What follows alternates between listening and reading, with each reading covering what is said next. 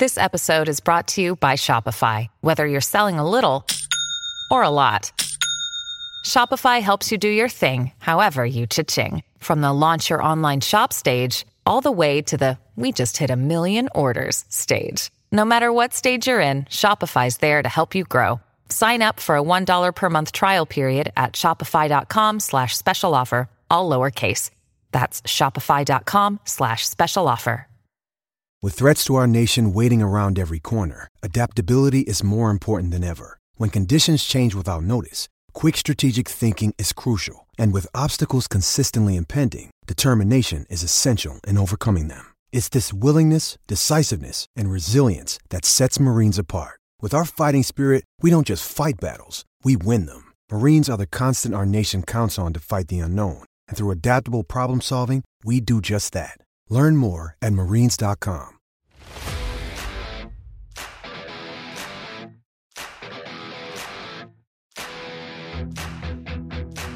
Hello and welcome to PFF Fantasy Football Podcast. I'm your host, Ian Hardison. Today, we got a waiver wire edition of the pod. This is the first one of its kind. Last year, we'd usually do a Monday Night Football podcast afterwards, and I go through a little bit of waiver stuff. But you know what? Everyone watches Monday Night Football. I thought, why not have a special guest in here, have time to plan things out a little bit better, and ultimately give you guys more actionable fantasy information. Because at the end of the day, we're trying to make sure you guys win your fantasy championship, telling you all, staying up until midnight to tell you all about a game that 90% of you watched anyway. I'm not so sure fits into that. So without further ado, I am happy to be joined by, a guy that's on here 3-4 times a week, if not more. I can't even keep track at this point. Dwayne McFarland, you guys all know and love him already. Dwayne, we have conquered week 1. Now we're on the week 2. How you feeling?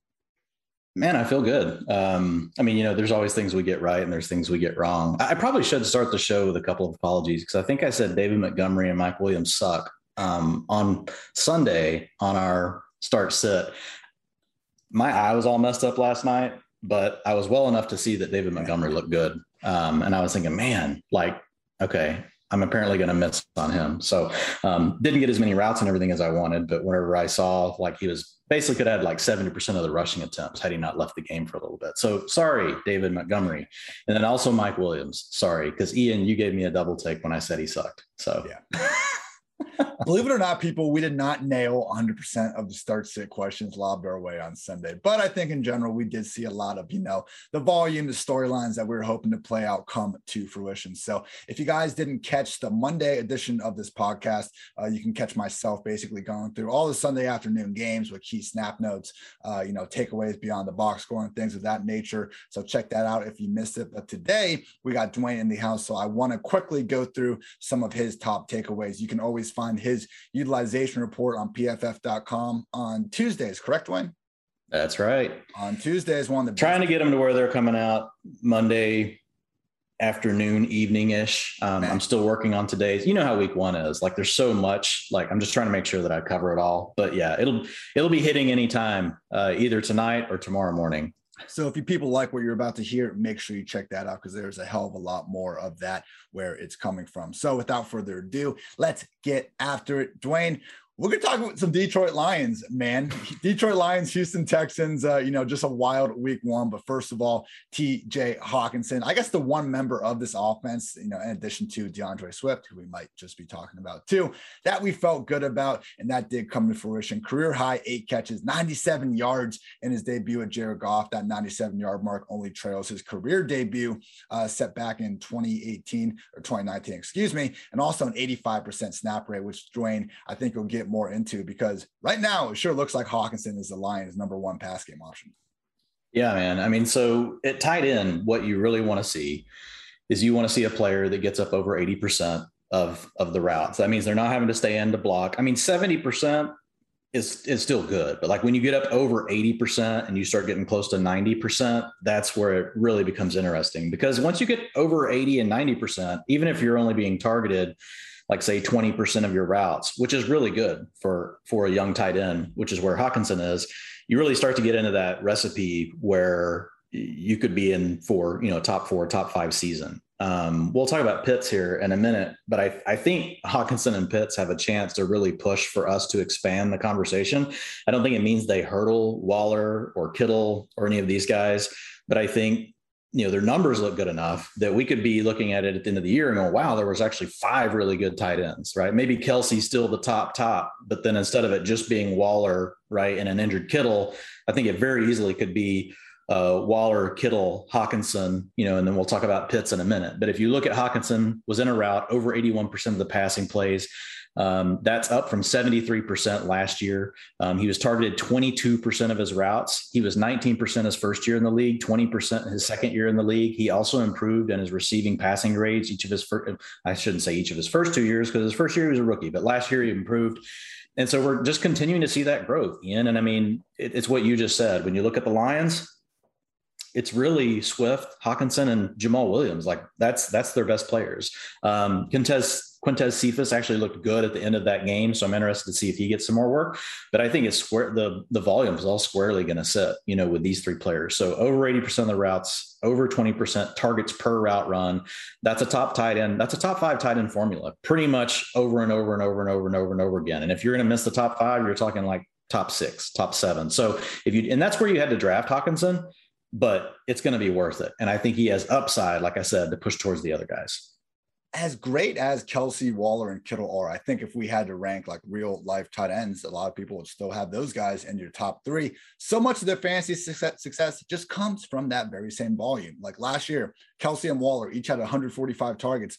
No other tight end had more than 110. When Kittle was, healthy and balling out in 2018, he had 136 targets. In 2019, he had 107 in 14 games.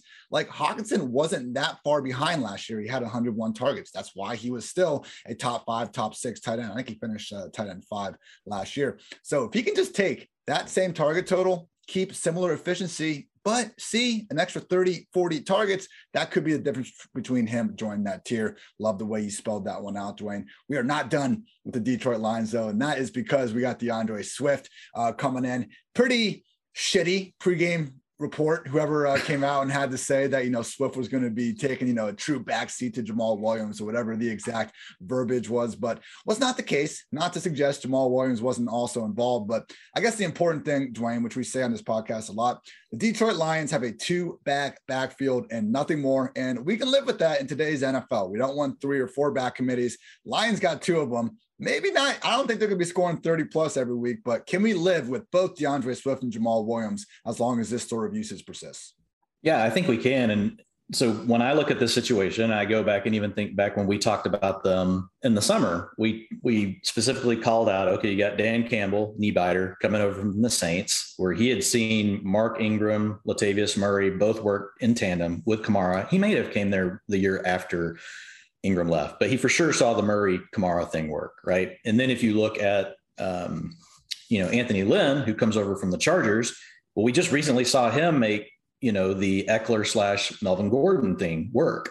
And so when I heard those comments, before the game, the number one thing that popped in my head is, well, it's right back to the A-back stuff, right? Who typically gets the first carry of the game? It's the A-back. So they're the starter. But what I loved about DeAndre Swift yesterday, and Jamal Williams looked really good. And I think he's going to your point, he's going to be involved. We're not saying he's not going to be involved. My bigger point is don't let Jamal Williams outscored DeAndre Swift yesterday in fantasy points, if I'm remembering right, Ian. I don't have it right up in front of me, but I think he finished his RB6 or something. They were both actually RB1s. They both had a hell of a game. Yeah, they were both RB1s. Hang on. I'm just pulling it up real quick because, man, I've been writing about so much. You guys are probably like, God, how do you not just know that off the top of your head? I'm asking myself that right now. But yeah, through yesterday's games, RB2 and RB4, right? Ooh. So, yeah, we're not saying that's going to continue. But the thing that gets me the most excited, about DeAndre Swift is the fact that how he's being used. And when I think about the Lions, I think, man, they're going to trail a lot. That immediately comes to mind. And so Swift is the back that's insulated from that. So he was in a route on 63% of the Lions passing plays yesterday. Actually, it was over 65%. That's Alvin Kamara he handled over 50% of the rushing attempts. So that's actually a little better than what we've seen from Alvin Kamara. Again, not saying he is Alvin Kamara, so you guys don't confuse this. But I think if you went back and you watched the game, Ian, I know you probably went back and watched some of it if you didn't have it on live. He had a couple of really good plays. Where he made a juke in the open field. He had juice. He moves different. Like he looked good in my opinion. Do I think he is the best NFL running back ever and we can't find things wrong with him on film? Yeah, sure we can. But this is fantasy football and he's out there on the field in the situations that matter. So just let me give you a little quick run through. If you go back to 2011 and you look at backs that have been over 60%, right, of the routes, between 60 and 70%, because there's some freaks like CMC that get up in the 80% range.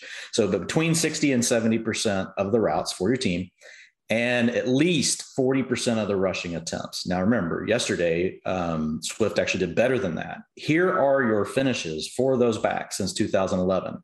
16, 3, 4, 5, 9, 1, 3, 5, 1, 2, 3, 9, 3, 1. He's going to have a huge year. Is he going to score what he did yesterday every time? No, because they're not going to run 1,000 plays every week.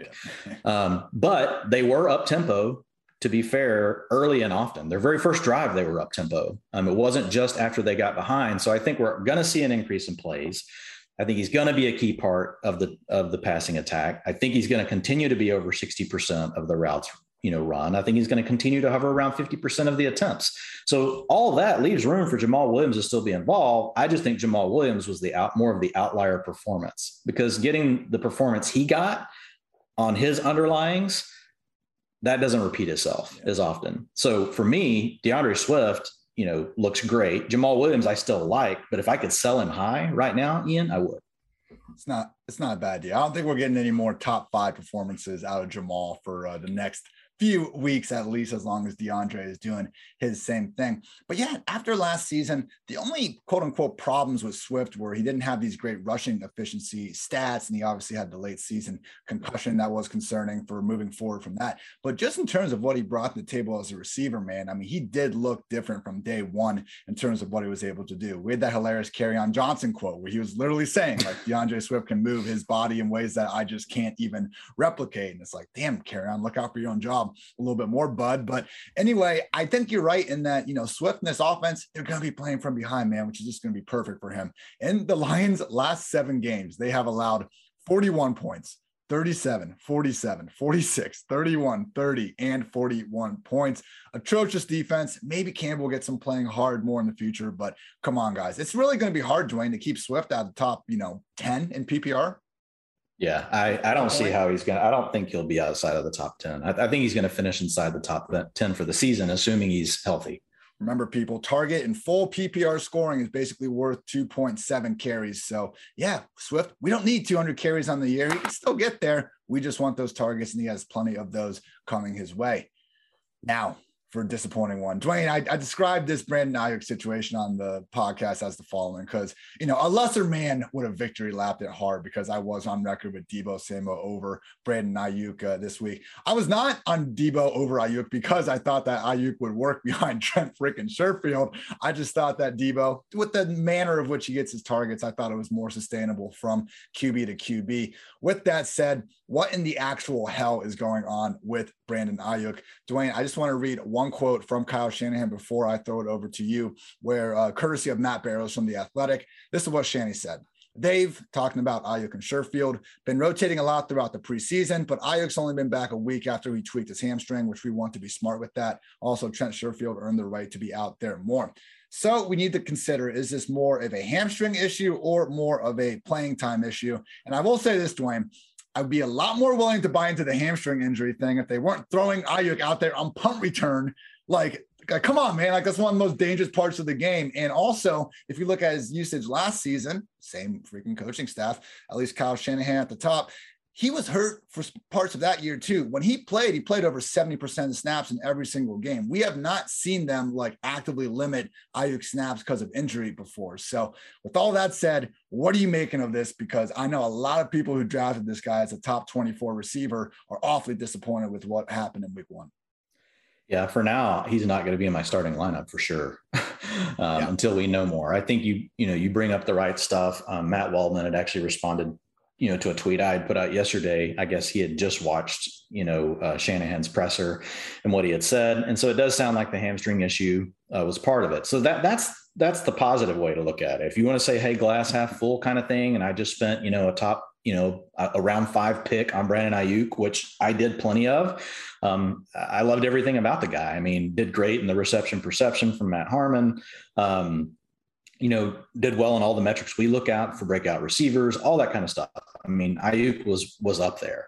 Now, Shanahan, I just don't know how to trust him. And I mean, look, Dante Pettis had a really good, finish to his rookie season as well, if you remember back. And next year, Shanahan just iced him, man, completely, just iced him. Of course, maybe part of that is Pettis just isn't good. He hasn't been able to catch on anywhere else either.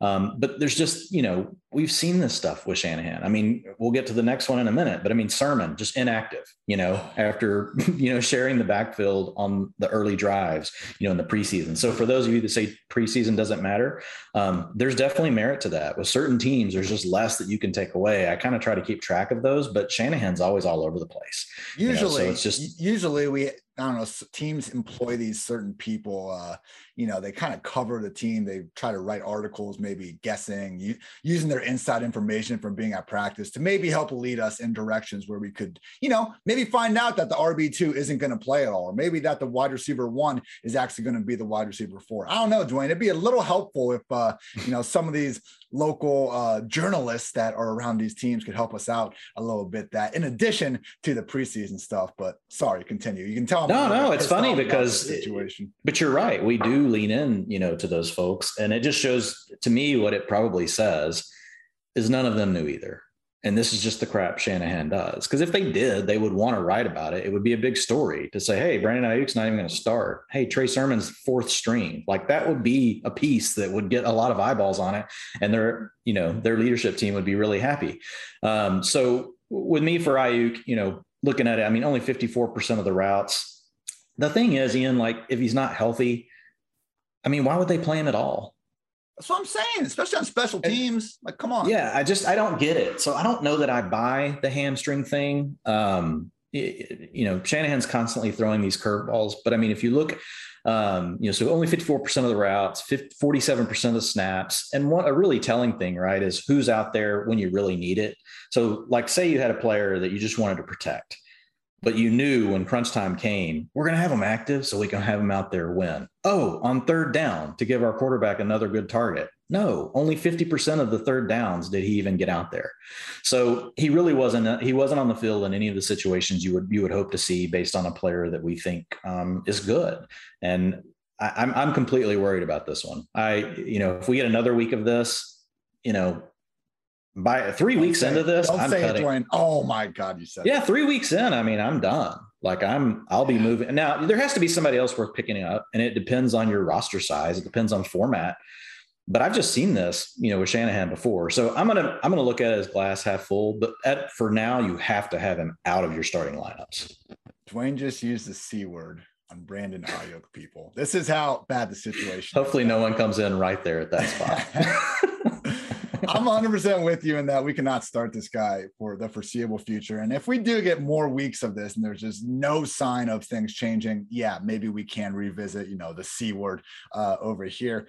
With that said, though, Dwayne, does this make Deebo Samuel a weekly top 15, top 20 at a minimal option? Right, because he was already like an upside wide receiver 3 with his own workload. And now if they're going to give him the air yards and all this shit that we thought was going Ayuk's away, I mean, Deebo, it's not like he was someone that couldn't be used downfield and couldn't catch the ball downfield. They were just pretty, rigid with the roles that their wide receivers had last year. So if Shanahan wants to make Deebo his alpha 1, we better treat him the same as in 52% of targets, 58% targets per route run, 60% of the team air yards. Yeah. I mean, 50% of his targets came on freaking play action passes. Like you can't ask for a better stat line than what Deebo put up, and what he finished as wide receiver 2, 3 for the week. Maybe I mean, 1, he was way up. Yeah. Was it 1? Yeah. Again, let me just fumble, but let me look at this. People, we've had it's about 6 months to memorize a lot of the same stats. We go back and forth, and now they've all changed. Now they have all changed. So please forgive us for a little bit of wide receiver 3, 33.9 points in a PPR. So that's PPR. But yeah, I mean, way up there. I mean, that's a big score. If you get a couple scores like that on your roster, I mean, you're winning for the week, even if the rest of your team sucked. So it's not that crazy to think about when you look at if you look at our week 1 rankings, both Ayuk and Deebo probably should have been everyone's top 36. If we're putting Aiyuk now outside the top 50, like he's probably going to be for week 2, that would, those yards and those targets need to go somewhere else. Devo's got to be top 24 every week now. Like last week, I think I had him higher than most. I felt good about it. I loved the matchup and everything for him last week. And to your point, I just didn't buy into the whole thing that, he's just going to catch passes at the line of scrimmage. And I knew that he would get used in that way, but to me, that was just a bonus. He's going to get those looks plus other kinds of looks. Yeah, I mean, I was never down on Aiyuk. It was just more, I thought it was going to be more close than everyone else did. Same thing with Robbie Anderson, DJ Moore, Jamar Chase and T. Higgins, as that kind of came out. A lot of situations like that where sometimes you can leverage it, get the cheaper option, and hopefully profit. Now, Dwayne, let's talk about the backfield that's on everyone's mind. You said before, Trey Sermon was a healthy scratch. Apparently just lost the job. Again, would have been a nice thing to maybe know at some point throughout the offseason, but we will leave it at that. As Shanahan said after the game, though, there is no firm hierarchy in the backfield. Specifically, Jimmy Garoppolo said Elijah stepped up. He really did. Hasty did too. Those guys carried the load. Raheem was off to a hot start too, yada, yada, yada. Basically, no one in San Francisco has given us any sort of, feel for how this backfield is going to be moving forward. I guess my main question is, because they had Sermon out of the game, I wonder what the plan was for Raheem Mostert, because Elijah Mitchell dominated this backfield over Hasty. Now, was the plan for Mostert for him to dominate this backfield over both of them, or were we going to see the 1A, 1B with Mostert and Mitchell that we were expecting to see from Sermon and Mostert? Because if it's the latter, if it's going to be 1A, 1B, I think Sermon will probably step in and have a good amount of value from day one. I hope so, or it'll be Hasty. We don't freaking know, Dwayne. But I guess my question is, do you anticipate this being Mitchell or whoever's backfield, or are we going to see some sort of a committee set in? Yeah, I think we're going to see a committee, but we're not good at predicting Kyle Shanahan, clearly. Yeah, no one else is either. But I mean, if you look at it, after Mostert left the game, Mitchell handled 68% of the snaps, 78% of the rushing attempts. JaMychal Hasty played all of the long down and distance and all the 2-minute offense. So I think that's what we know. Hasty is the receiving back.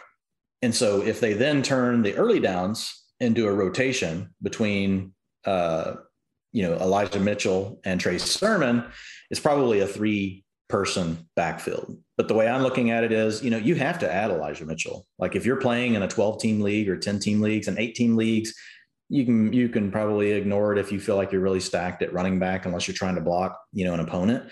But the bottom line is, and this is what makes it so maddening, Ian, is we don't know for sure what's going to happen. But what we do know is if you happen to own the Kyle Shanahan running back that all of a sudden does get all the work, like he's got to be on your team. And so it puts you in a real conundrum from a standpoint of, well, how much do I look at, as far as, my available salary for fab dollars, how much of it do I put, on a player like Mitchell, because he needs to be rostered in most formats. So the way I'm looking at him, today we heard Mostert's out at least 8 weeks. So we know you've got at least 8 weeks of whatever's about to happen. And it could be an unpredictable thing that happens every week, but on the chance that Elijah Mitchell is actually the back to own in this backfield for the next 8 weeks. In my opinion, if you're hurting at running back, you got to look at spending 15 to 25% of your fab dollars to get him now, and fully knowing that you could vomit next week. But the upside is everything's a risk reward scenario, right? So the upside of if Mitchell hits is huge. That's why you have to be willing to spend that money. The downside is he's not even the starter next week. It could happen, like we've seen it. Or, we could just see hot hand every week. That could totally happen too. But the upside is big enough that if he takes over that job and looks great and just holds it through the season, like, man, I don't know what your thought is, but I think it'll take you a minimum 15% of your fab to probably, even be in contention. 25% is probably about where you're going to have a shot at him. Like if you did it 10 times and wanted to get him half the time, probably 20 to 25% of your fab. One of my bullets I had written down, because I try to take notes, preparation, failure to prepare is preparing to fail. Damn it, I'll get that. It's preparing to failure. Yes. You could imagine how that quote goes. Either way, one of the things I had written down, upside warrants going after these guys. Don't blow the bank, 30% question mark. So yeah, I would say 15 and 30%, know your roster, know your league, and go from there. Don't get too crazy. There's always that one league mate in your league, that goes ahead and will blow 70% on, the week 2 waiver wire targets, So don't be that guy, but I do think 15 to 25% more than fair because again, Dwayne, we have seen that upside and we've seen it recently. Like just go back to the end of last season. Jeff Wilson combined carries and targets the final 3 weeks, 20, 24, and 27. He ripped off RB27, RB5, and RB7 finishes. Again, I lean with you. I do think this was going to be more of like what we saw in the middle of last year, whereas Mostert and Wilson kind of splitting 12 to 15 carries and targets combined each. I think we see that with Mitchell, with Sermon, hopefully. My favorite play. Hasty. What's up? My favorite play on this situation, my favorite way to play the situation is someone goes out and does what you just said. They spend 40, 50% of their fab to make sure they get Mitchell. And you'll see this, and they drop Sermon to do it. Then you swoop right in. Yep. And you pick up Sermon. Wherever Sermon has dropped people, pick him up. Pick him up. I don't care what the quote said. I don't care that we're told he was beat out. We really have no clue. For all we know, it's something disciplined with week 1 that Sermon didn't play. That seems honestly kind of likely to me, given to your point. No one knew this. No one knew. As much as preseason doesn't matter, like what utility does Shanahan get from playing Sermon ahead of Mitchell and Hasty with the first team offense? Nothing. Nobody cares who the running back is in San Francisco from a defensive perspective. They know they have to defend the run no matter what. It doesn't matter who's back there, So yeah, there's not any utility in my mind. Madness, Dwayne. Madness in San Francisco. And it's pissing off. Hey guys, think the plan could have been Mostert is going to handle the early down work. Yeah. Mitchell's going to be the receiving back. That could have been the plan. And you could easily next week come out there and be like, holy crap, Sermon got 65% of the carries, and now Mitchell is taking the role that JaMycal Hasty was in. All these ranges of outcomes are there. And so to me, the cheapest chip that I can play, which is if Mostert gets dropped, just swooping in and grabbing him. I like that. Raheem Mostert. If you look at all running you just gave a sigh. If you look at all running backs in 2021, minimum 2 carries. Number 1 in yards per carry, Raheem. Minimum 2 carries. Yes. 10 yards per carry, Dwayne. I'm not crying. You're crying. Damn it. My freaking one of my highest on running backs in best ball. Oh, well. We'll worry. And it was going to be there, man. It was going to be there. It was right away. Those first couple of drives, it was him. And then he just, I thought I was the smartest man alive for about 60 minutes after Sermon got healthy scratch. And then it just, blew up 15 minutes into week 1. 15 minutes. Oh, dude, I was with you. I moved him to running back 8 in my rankings on the site that morning, Yeah. So pain is all I feel, but we will push forward. Let's talk about Kyle Pitts, who did not live up to the insane DFS rostership he had, or just kind of the overall hype going into this one. With that said, Dwayne, I think a little bit closer look at his usage will reveal we are in fact looking at the Falcons, not a tight end really, but a number 2 pass game option. Yeah. Go get Kyle Pitts right now. Do whatever you need to do to sell your league Kyle Pitts owner on the fact that, just another tight end that, is going to bust in his rookie season. That's the memo you want to send out, to the league owner that owns them. Obviously you guys know how to handle your league mates, but I would do everything possible to get Kyle Pitts. We already talked about Hawkinson, but if I were to re-rank tight ends today, I would have Kyle Pitts number 4. Ooh. So 80% of the routes, we already talked about the 80% mark earlier. So my question with Pitts was, is he going to be 60%? Is he going to be 70%? Is he going to be 80%? And we talked about this on a past episode. I basically broke down what it takes to really get a good rate of return on having a chance at hitting top 3 tight end. Guess what? He's over that number. The next number, 28% targets per route run. That's freaking insane.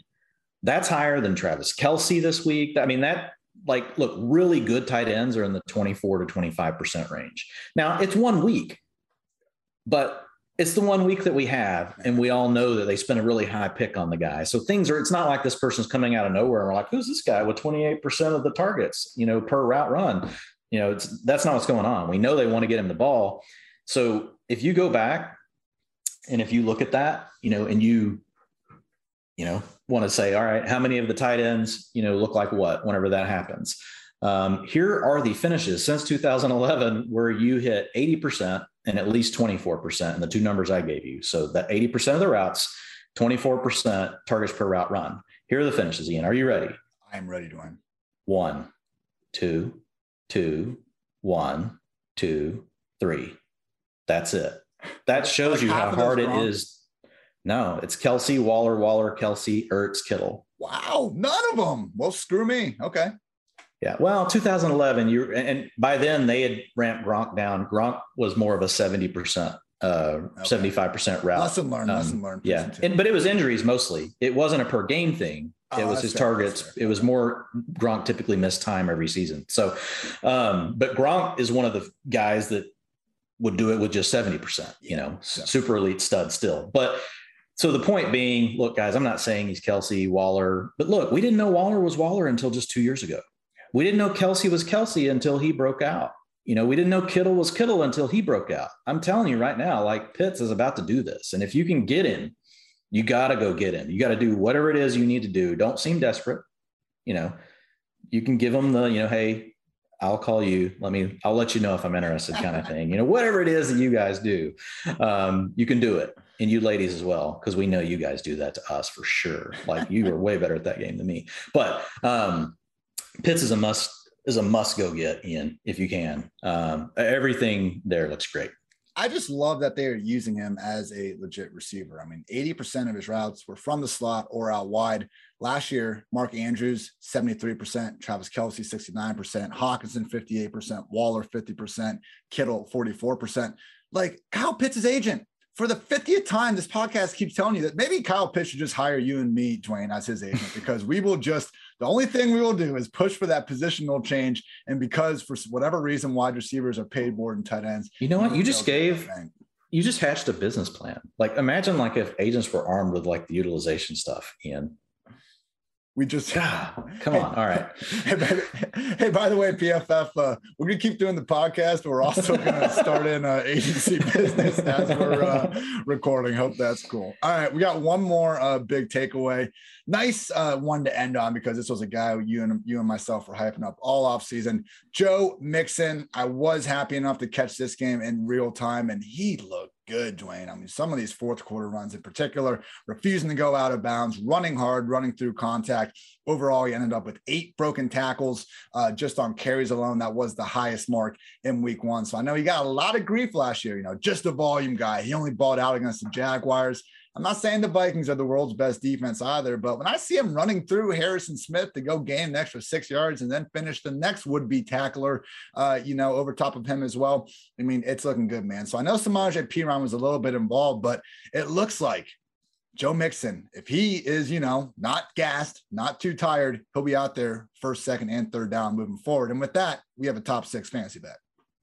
Yeah, man, it's Mixon time. 78% of the snaps. 81% of the rushing attempts, 55% of the routes. And it wasn't because he wasn't out there either. I'll get to that in a minute, but he was blocking. But 55% is still a good mark. When remember, you get up towards 60 and 65, you're getting into elite territory. This is just under that. But 15% of the targets, Ian, on a team that's got 3 really good receivers. 28% targets per route run. So what does that tell you? Typically what that tells you is it's not just swing passes, that you're getting some design looks. And if you go look, at Mixon this week, he actually did have several first read looks, which is not normal for running backs. Typically, a running back's first read looks will be like around the 30%, 25% mark, and he was up over 50% this week. So it's not just getting him, the ball in just a check down situation. They are actually designing some things for him as well.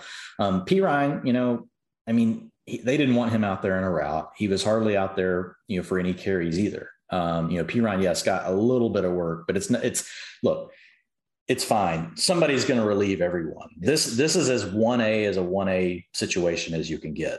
Like it's a 1A and then like there's a 2C behind him. And we wanted to see, did Chris Evans come out here and get involved in the passing game? Because that's where he's really good. We didn't see that in week 1. So that's a positive. So 100% of the work inside the 5, 100% of long down in distant situations. 100% of the 2-minute offense, all owned by Joe Mixon.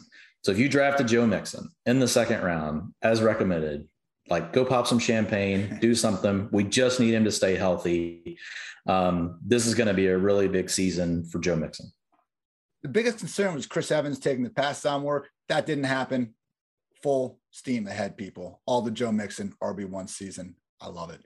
And also, week 1 may be over, but the season's just getting started. DraftKings Sportsbook, an official sports betting partner of the NFL. To kick off week 2, DraftKings is giving new customers $200 in free bets instantly when they bet $1 on any football game. Listen up, because you don't want to miss this. Head to DraftKings Sportsbook app now and place a bet of $1 on any week 2 game to receive $200 in free bets instantly. The Sportsbook is not yet available in your state. DraftKings still has huge cash prizes up for grabs all season long with their daily fantasy contests. DraftKings is giving all new customers a free shot at millions of dollars in total prizes with their first deposit. So download the DraftKings Sportsbook app now and use promo code PFF to receive $200 in free bets when you place a $1 bet in any football game. With promo code PFF this week at DraftKings Sportsbook, an official sports betting partner of the NFL. Must be 21 or older. New Jersey, Indiana, or Pennsylvania only. New customers only. Minimum $5 deposit. $1 wager required. 1 per customer. Restrictions apply. See DraftKings.com/sportsbook for details. Gambling problem? Call 1-800-GAMBLER, or in Indiana,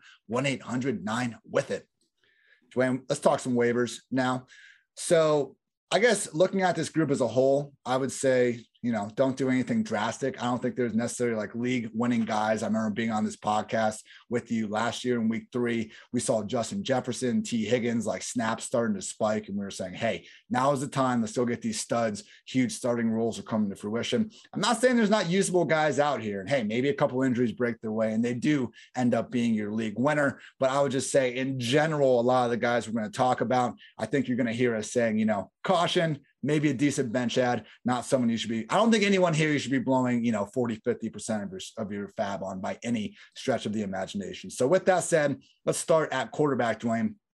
Jameis Winston threw 5 touchdowns. In doing so, he set the record for the lowest passing yardage in a game ever, where he threw 5 touchdowns, which it's like not a negative. It's just weird, man. It's just a cool stat. Good for you, Jameis. Keep being weird. I'm happy he's out there again. He made numerous nice throws. The bomb to Deontay was great. The first touchdown to Juwan Johnson was also gorgeous. He's put it exactly where he could only get it. With that said, Dwayne, QB3 performance on the week for right now. But as we talked about in this podcast, Jameis hasn't always been this super fantasy friendly quarterback. Okay, he had the QB 8 fantasy points per game in 2019. Before that, he never finished higher than QB 15. But hey, that was 3 years ago. Jameis has had LASIK since then, and now he's got Sean Payton calling his plays. Are you buying Jameis as a QB that we should be trying to get and hoping for QB1 production more weeks than not moving forward? I don't think we're going to see it, but I do like him. I think he's definitely, if you're hurting, maybe you waited and you own Fitzpatrick, or maybe, you drafted Trey Lance and you're not happy with the other quarterback, that you paired him with. I think that puts Jameis, into the conversation. They played 63% of their plays with a lead. So that's part of what goes into, the low passing numbers. They didn't really feel like they had to throw the ball. 37% of the plays, they were actually close. They never trailed the whole game. So, there's going to be situations where you're going to get more yardage and you're going to lose efficiency.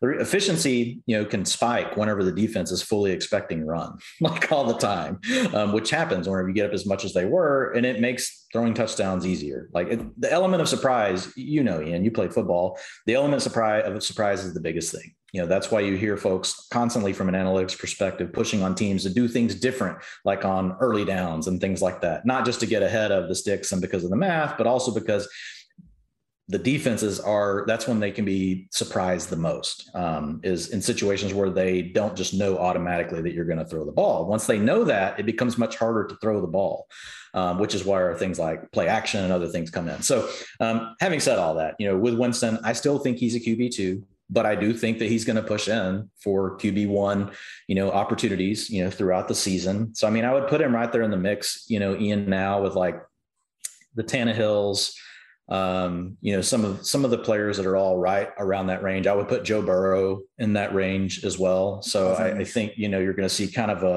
you'll see a churn with those guys. So it's not like somebody you have to roster, but I definitely feel better about him, than like Teddy Bridgewater and guys like that. Definitely ahead of Teddy. I would just say, I don't think his upcoming schedule is like really worth investing too much in. The Panthers, they seem good.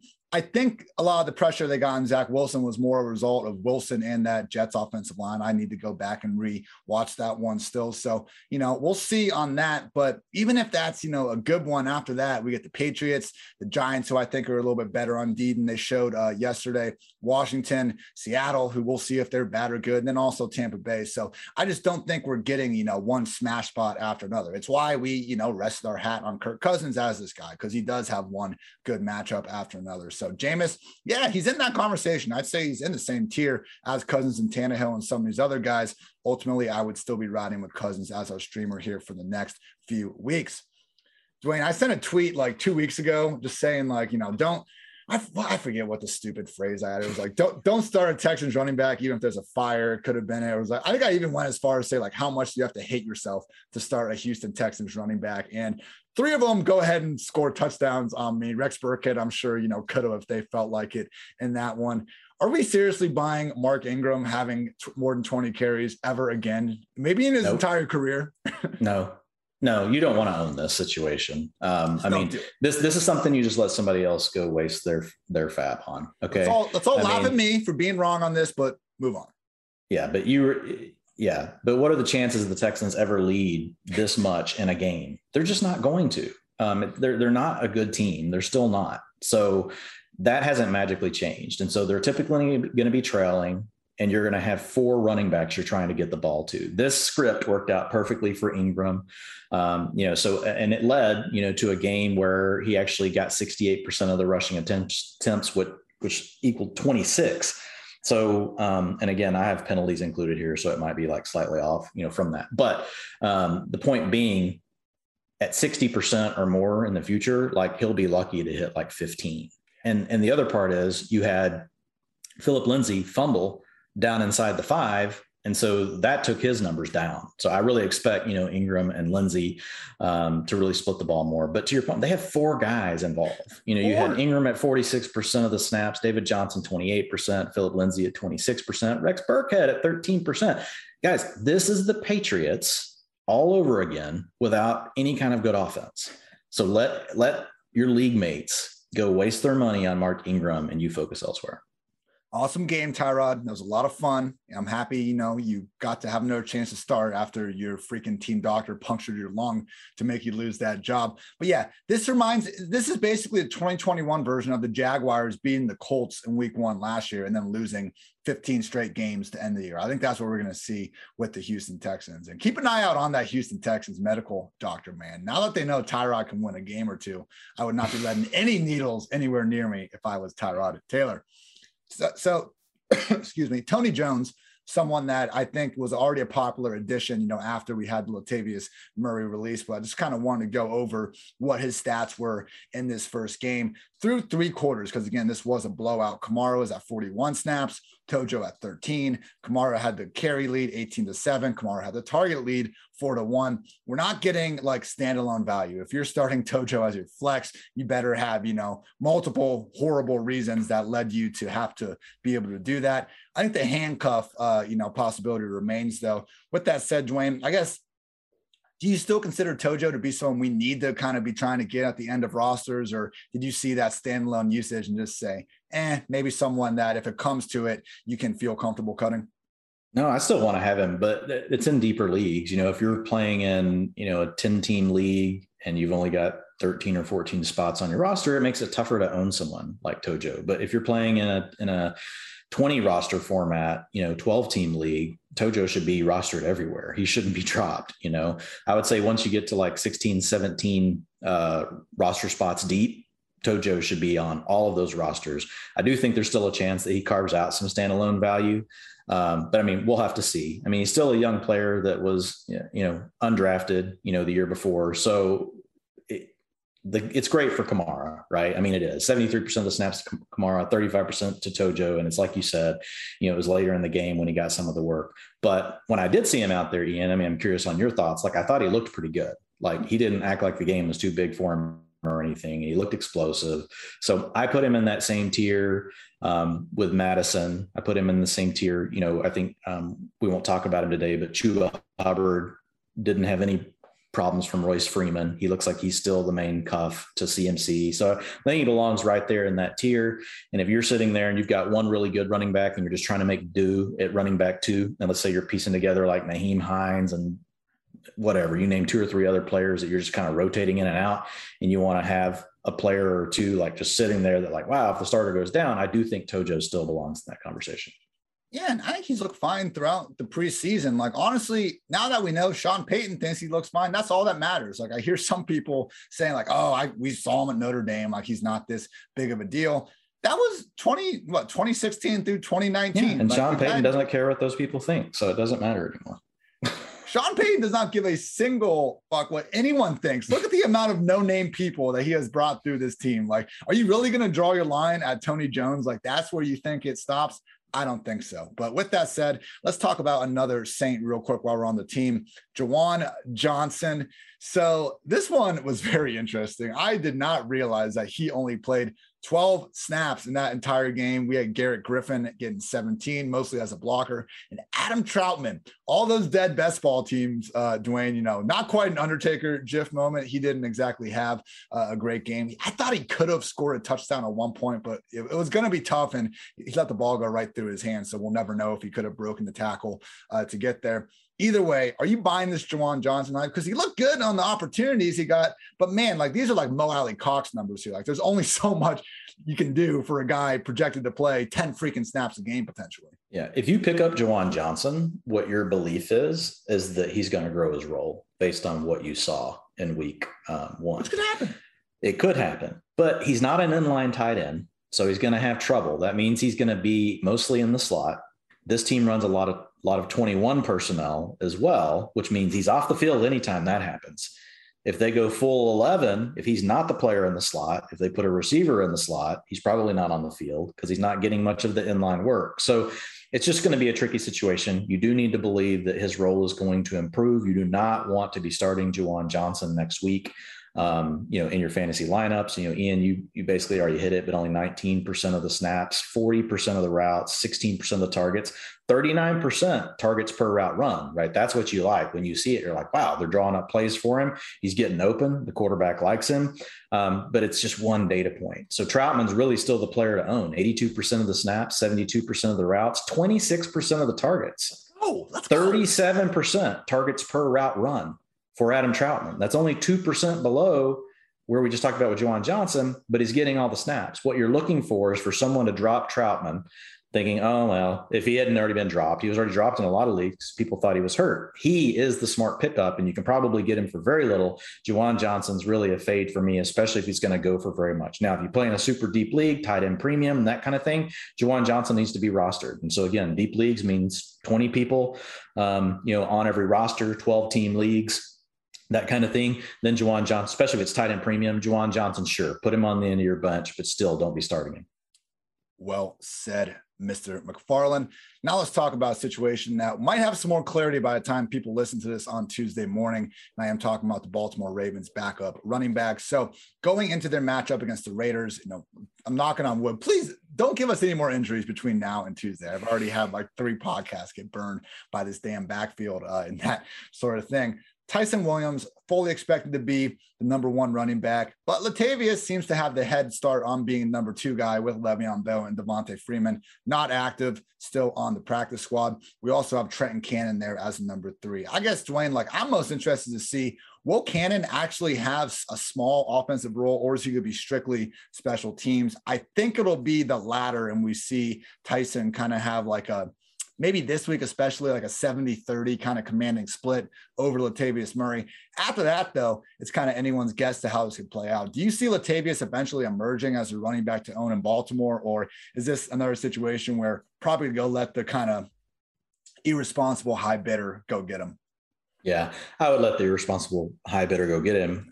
Having said that, it does appear that he's next in line if something does happen to Tyson, Williams. So, from that perspective, he's a player that needs to be rostered. I just don't want to go crazy, with Latavius Murray. So, I'm thinking 5 to 7% type bid if you need it back. I mean, if you want to push it to 10%, you can, but I'm not going any higher than that. I don't expect him to pass, Tyson Williams. I mean, this is a player that's up there in age. His explosiveness has dissipated over the last several years. So it's, now don't get me wrong, it's a great scheme, and it opens a lot of huge holes, because when the defense has to worry about Lamar Jackson, it makes it creates better rushing lanes, for these running backs. And so he's going to be in that situation, but I think it's going to be, 25% of the carries to Lamar Jackson, 35 to 40%, to Tyson minimum. And then, you got another 20 to 25% to your next back, which could be Latavius Murray. And then you've got another 5 to 10%, to somebody like Cannon. And so I think it's just going to be a situation where you're going to have a tough time starting Latavius Murray. You're more picking him up on the chance that the Ravens, have another unfortunate injury, which would be crazy to lose 4 backs to knee injuries or to any kind of injury. So I'm with you. It's like I'm tempering my expectations. I'm definitely putting in a enforcement kind of bid on him. Yeah. So I don't just let some league mate have him for free. So if I've got somebody I can drop, and so when I say enforcement bid, like I'll throw like 3% out there just so nobody gets him for $1.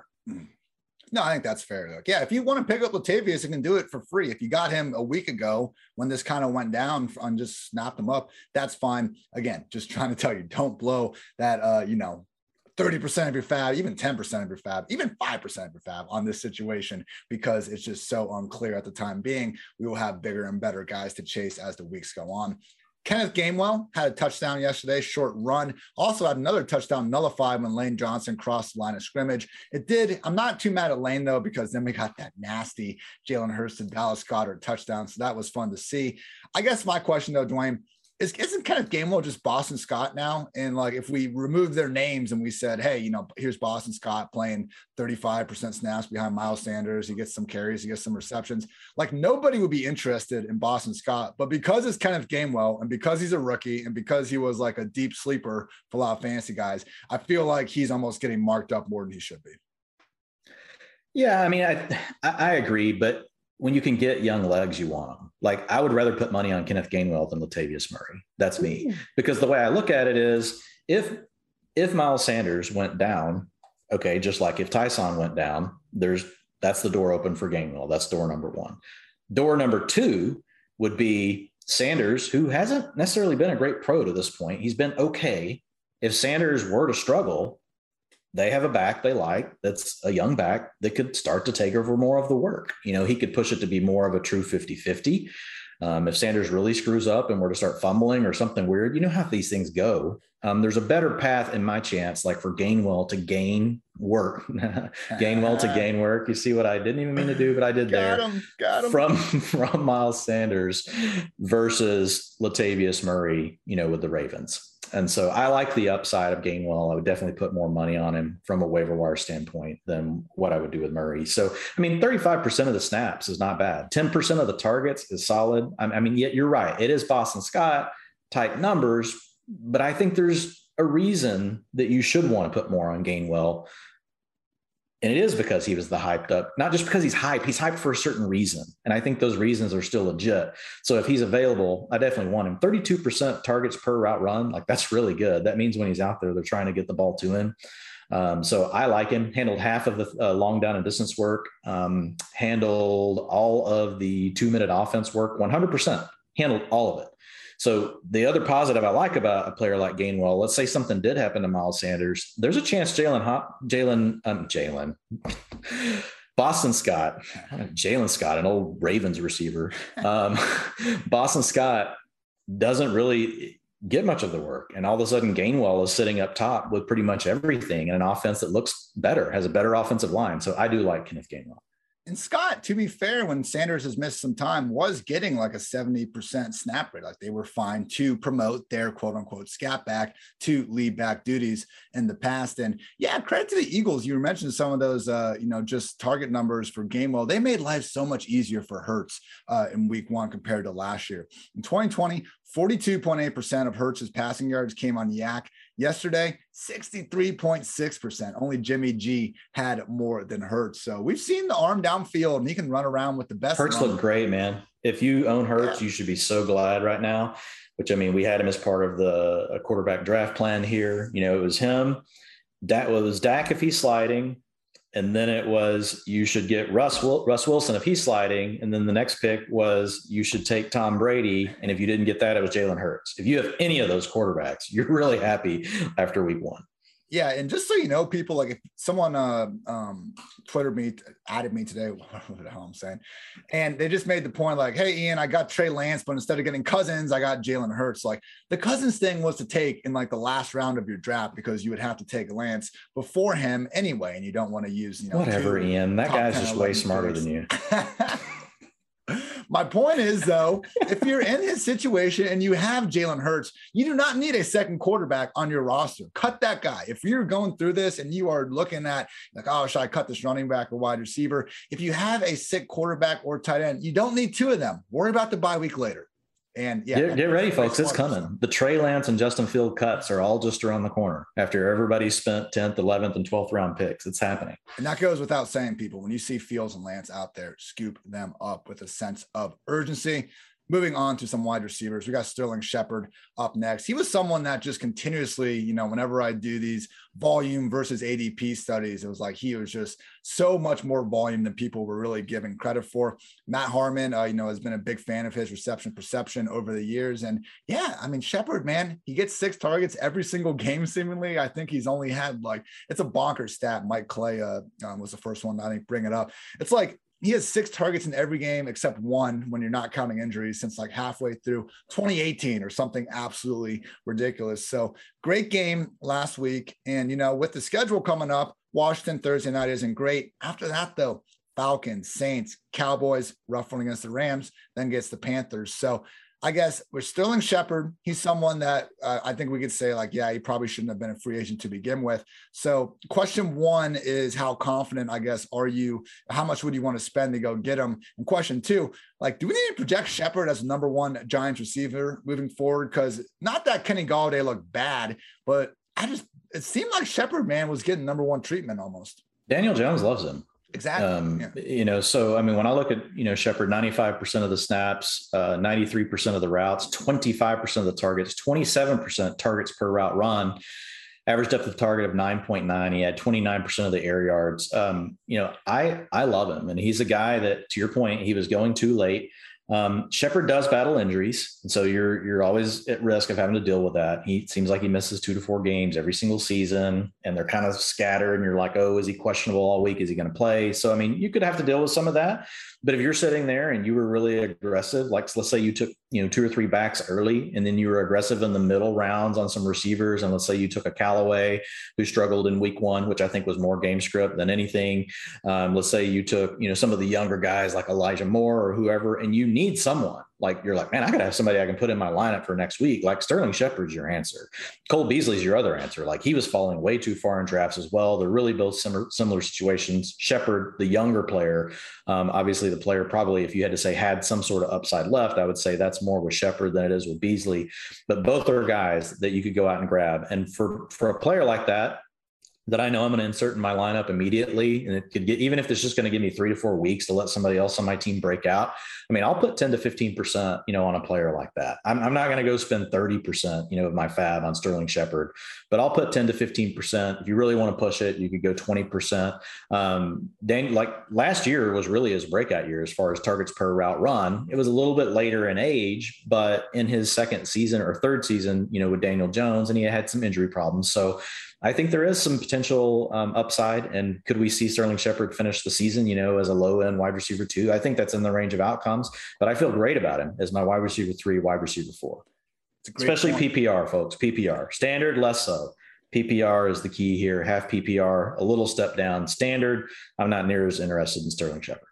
It's a great point on Cole Beasley as well. 13 freaking targets in week 1, people. I understand maybe you're not the biggest fan of the guy. Guess who is? Josh Allen, and he's the guy that's trying to get his fantasy points with it. So Cole Beasley, Sterling Shepard, you can throw them right in the starting lineup. And you can throw them in over, I think, the next trio of guys we want to talk about. Dwayne, well, let's start with Christian Kirk in this Arizona Cardinals offense because, damn it, Cliff, he's doing it again, Dwayne. AJ Green's out there in 2 wide receiver sets, or I don't even know if they're running 2 wide receiver sets, but he's getting de facto number 2 wide receiver treatment. Meanwhile, freaking Rondale Moore is being reduced to a distant wide receiver 4. And Christian Kirk, as great of a game as he had, even Rondale made good use of his opportunities. He's not even getting all the damn usage. So I'm sure people can see where we're going with this, but unfortunately, I don't think we can trust these young stud receivers because Cliff can't stop feeding these veterans that he shouldn't even have allegiance to. Like, did he ever exchange a word with AJ Green before February or March? Like, did Larry Fitzgerald know who Cliff was before he became his head coach? Like, the fact that he is landing on these guys more than his players that he drafted and is bringing up is just completely mind-boggling to me, Dwayne. So, got a little off track there, but Christian Kirk, what do you think? It's all right. Passionate, man. So here's the thing with Kirk. He is going to need more routes to perform consistently. This last week, he was only out there for 66%. And the 3 most popular personnel groups that the Cardinals use are 4 wide receivers, which is 10 personnel, 3 wide receivers, which is 11, and then 12. So 12 is what they go to hit play action. It's what they'll use a lot to close out games. And so if you look at yesterday, the Cardinals used 10 and 11 personnel on over 70% of their plays in the first half, but they got ahead by, so much so early. They only used those personnel groups 33% of the time in the second half. So what does that tell you? It tells you that Kirk has sneaky upside. Once they're in more typical games, Kirk's going to be on the field more. I'm thinking his routes are going to be somewhere around 70 to 75%. And once he gets to that number, he's the same as guys that were being taken like Laviska Shenault in the heck, I saw Laviska Shenault go in the 6th round of drafts, but should have been more like a 7th to 8th rounder. And you can get Christian Kirk off the waiver wire. So here's the other part. His targets per routes run was really encouraging, 22%, second on the team to Rondale Moore, who we'll talk about in just a second. But it was actually higher than DeAndre Hopkins. It was higher than AJ Green, who was at 19%. And AJ's problem is over the last 3 years, his targets per route run have gone down every single year. So he's just kind of at that point in his career that he is what he is. Yes, he had 87% of the routes. Yes, he had 20% of the targets, but that 9% target per route run is about where he's at. I think he's going to be less. So I actually like Kirk because here's the huge news around Christian Kirk. He was in the slot for 96% of the routes yesterday of his routes. That was something we didn't know he was going to get because in the preseason, we saw those looks going to Rondale Moore. So the way I look at this offense, DeAndre Hopkins is your 1A. Christian Kirk is your number 2. He's going to get the better matchups. He's going to work inside, even though he's going to be on the field less than AJ Green. Christian Kirk needs to be owned in pretty much every format. I would say if you're in a 12-team format, needs to be owned. If you're in a 10-team format, probably needs to be owned. If you're in an 8-team format, unless it's a super deep, roster situation, you can leave him out there. You probably already have someone better on your team. But outside of that, Christian Kirk, I'm putting right in there. I think he carries more upside than Sterling Shepard. So if you're an upside person and you're like, you know what, just give me the person that I think could like blow the roof off this thing, it's Christian Kirk. Yesterday, he was Kyler Murray's favorite target on 3rd downs, 33%. He was his favorite target in the end zone, 40%. And he had most of the area. He had the most air yards, he had the highest average depth of target at 13.2. DeAndre Hopkins outdid him in air yards, 32% to 25%, but only because DeAndre was obviously out there, getting more targets because he was on the field the whole time. And Hopkins, man, looked awesome. Like what a receiver. He's not dead, folks. Everybody wanted to keep moving him down the boards. Look, I was guilty of it. I took Metcalf and Jefferson towards the end of draft season over him because I wasn't getting enough exposure to those players. And so those were the drafts where I passed Hopkins and I'm looking at it. I'm like, this is just like normal, tried and true. DeAndre Hopkins getting to play with Kyler Murray, who's now healthy again. That's great. So anyway, on Kirk, I call him a top 48 receiver for now, Ian, but he's got that boom bust range on him where, man, he could be in the top 24 and folks are sitting there going, wow, this is like what I thought I drafted with Laviska Shenault, and it's actually Christian Kirk. I'm fine with wide receiver for boomer bust treatment. I thought you were going to say top 36, and I was going to be mad, Dwayne. I'm not. You're going to give me the break tap, and I would deserve the break tap there. But again, I do think 10 and 11 personnel will be used more in a game where they're not winning. So like, if you look at the stats from this game, like, and this is what's cool, I'm putting in the utilization report for you guys this year, is so each team, I've got an overview, and it tells you how many plays did they run, how many plays per minute. So you know their pace, then you know what were their run pass splits. But then I give you a quick view of like, how many plays in the game did they trail? Were they close or did they lead? So you get, because context matters, Ian, as you know, because what you want to do is you want to look for teams that you're like, wow, they like actually threw the ball quite a bit in every single scenario. So if you look at the Cardinals, they led on 84% of the plays, folks.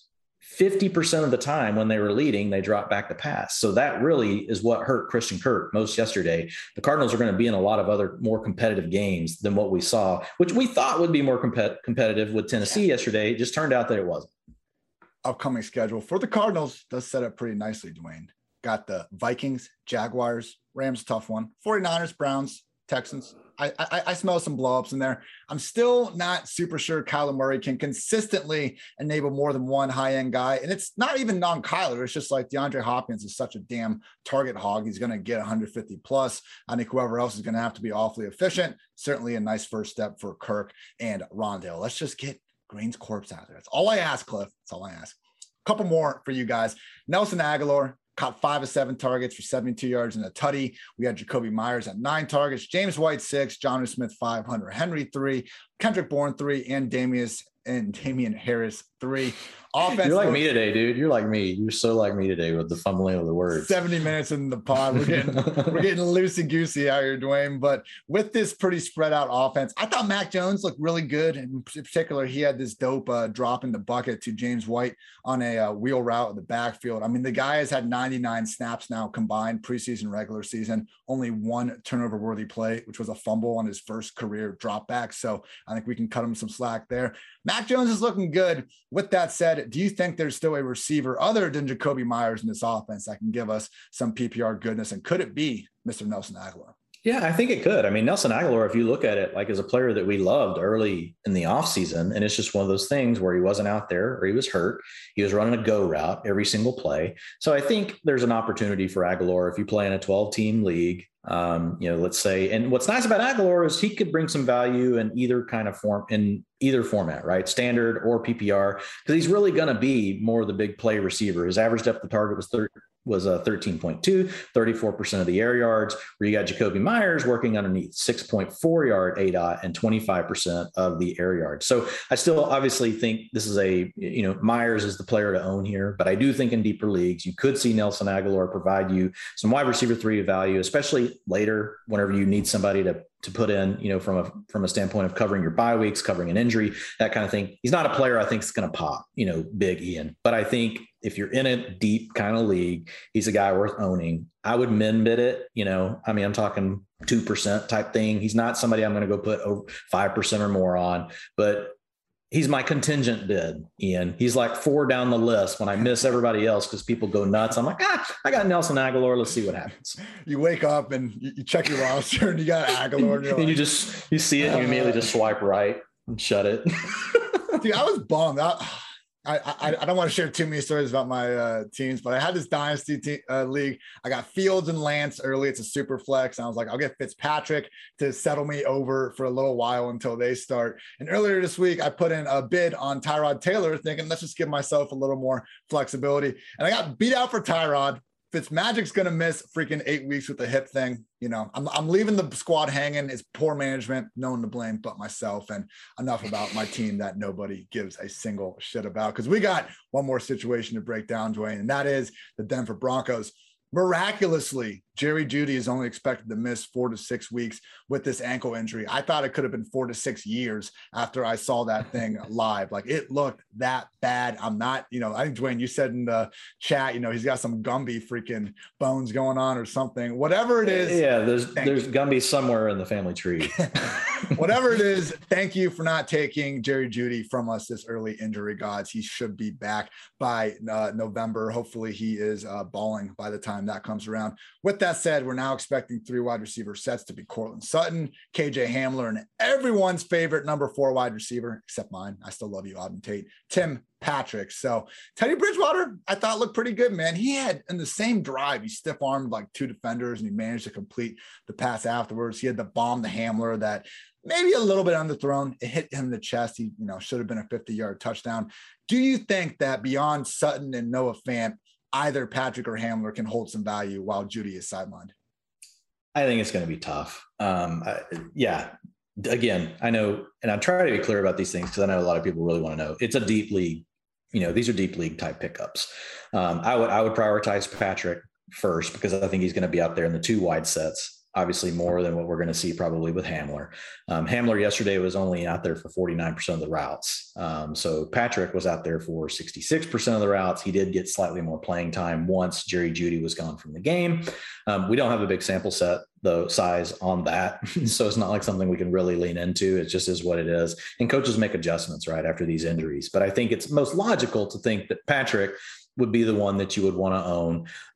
You did have KJ Hamler with a sheesh moment, Ian. Yeah, man. Hit him in the chest, like I said. You did have KJ with a sheesh. So, it's so, I mean, he could give you that big play, but if I'm going to go after someone, it's Patrick. I do like Patrick for right now over probably, he's right there with Nelson Agholor. It's a similar type of situation. I just like him as a player a little bit more than Agholor based on what we've seen in the past when he's had his chances.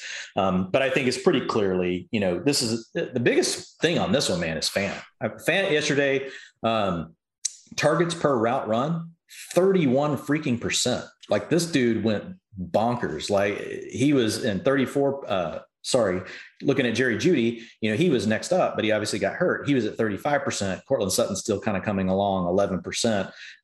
So he's obviously still trying to, and he had a tough matchup, with Bradbury yesterday for someone that's really good in a matchup for the Cortland Sutton type receiver. So that wasn't an easy matchup for Sutton. I expect to see Sutton and Fant to be the 2 main guys, but man, Fant like really, really impressed yesterday. The 66% routes, that's the issue. You got Albert O out there with 44%. And so this happened last year with Fant. So that's the tricky spot is Fant is not getting up. We talked earlier about that 80% number with Hawkinson. You at least want to get to 70%. And Fant's not at that. He's at 66%, but being heavily looked at by Teddy Bridgewater when he's on the field, that 31% number, that's elite. That's really big, for a tight end. Might be tough for Fant to break through in that top 5 because we can only have 5 guys. But he can be a top 10. Yeah, exactly. Be a top 10. So you'll take that 8 days of the week. And that is going to wrap up one of our 8 editions of the PFF Fantasy Football Podcast of this week. I have one more, Ian. Can I have one more? Yeah. Just one more. We're not wrapped up. Screw that. We got one Just more. Just one. Let's go. There are some others that you guys can see tomorrow in the utilization report, but I just want to give you one more because it's just kind of a teaser, for what you got. I'm super excited, about this is the best utilization article I've ever put out in my life. And so it's going to be set up to where it'll have at the very top, these are the players that you should focus on right away. So if you're the type of person you want to come in, you're like, Dwayne, just like feed me who I need to go pick up. It's going to be there. I'll talk about waivers, trade targets, all that. But then if you're the kind of geek like me and you want to go in and look, okay, well, I want to just kind of look at every team. I'm breaking down every team where I give you the overview of the team. Then I'm breaking down their quarterback, which I've never done in the utilization report. Quarterback's going to be in there. Then you have running backs, and then I have the receivers and tight ends and all the stuff that you guys love. So all the things we've been talking about, routes, targets per routes run. Are they getting the short down and distance, long down distance, 2-minute offense? Who are your true 3-down backs versus not? I probably just need to put out a simple article later every week, Ian, that's just like, here's your 3-down backs. You're done. Here they are. Here's the 7. Here are the guys that are next up, kind of waiting in the wings, hoping that they can turn into a 3-down back. That would probably be like a killer article that I could write. I need a short one that I can write in like 30 minutes. Maybe that's it. Yeah. So that's what we're all looking for, 20. That's what we're all looking for. Yeah. So here's my guy. Terrace Marshall yesterday, only out there in 65% of the routes. But again, similar to what we talked about with Kirk, if you look at this team and you look at the overview, which I give you, 59% of the plays with the lead, 69% of, or 41% of the plays were in a close game. So within 3 points, 59% with a lead of 4 more. 0% of the plays yesterday for the Panthers were trailing. So if you look at their usage of 11 personnel versus 12, it was a little bit off from what you would normally expect. But the cool thing is Marshall still got to 65% of the routes. And if you look at his targets per route run, highest on the team, 28%. average depth of target of 8.2. So he wasn't just the deep receiver. Yesterday, it's funny. We got what we actually thought last year going in. Robbie Anderson was the deep threat with an 8 out of 30. And then you had DJ Moore working the intermediate and short with an 8 out of 11.4. But back to Terrace Marshall, my one last, if somebody drops him, or if because you could probably still get him up for nothing. I think he finished as wide receiver 72 yesterday in PPR formats, but everything else, all the underlyings look good. 50% of the end zone targets went to Terrace Marshall. 50% of the third down targets went to Terrace Marshall. They're looking to this guy. I've talked about it before. Terrace Marshall is this year's Chase Claypool. Ooh. He's never going to get to 80% of the routes. He'll be lucky to get to 75% of the routes, but the way they want to use him, there's a shot here. And Sam Darnold looked just good enough to think, hey, maybe there's a chance. And remember, we saw Teddy Bridgewater, not a great quarterback either, support 3 receivers in this offense last year. And this is all with CMC gobbling up everything. I mean, I know it's King Henry, but really, is there anybody that's king besides CMC? Like, he's it. Like, and I won't go into all his utilization, but it's in here. You see it. He handled everything. So Terrace Marshall, especially if you're in a 12-teamer, somebody drops him, or you can get him for nothing, because nobody's going to be thinking about Terrace Marshall. They're like, this guy screwed me week 1. Underlying data says, and he's a better own right now than Rondell Moore. You'd rather own him over that. He's kind of he's closer than people think to Elijah Moore. Yeah, disappointing debut for all these guys. If you were in DraftKings and you cash played all these, sub 3.7K receivers, probably wasn't a great day, but maybe you faced a bunch of other people that did. So either way, Panthers upcoming schedule: Saints, Texans, Cowboys, Eagles, Vikings, Giants, Falcons. Seems like quite a few games where we will be saying plus matchups all week long.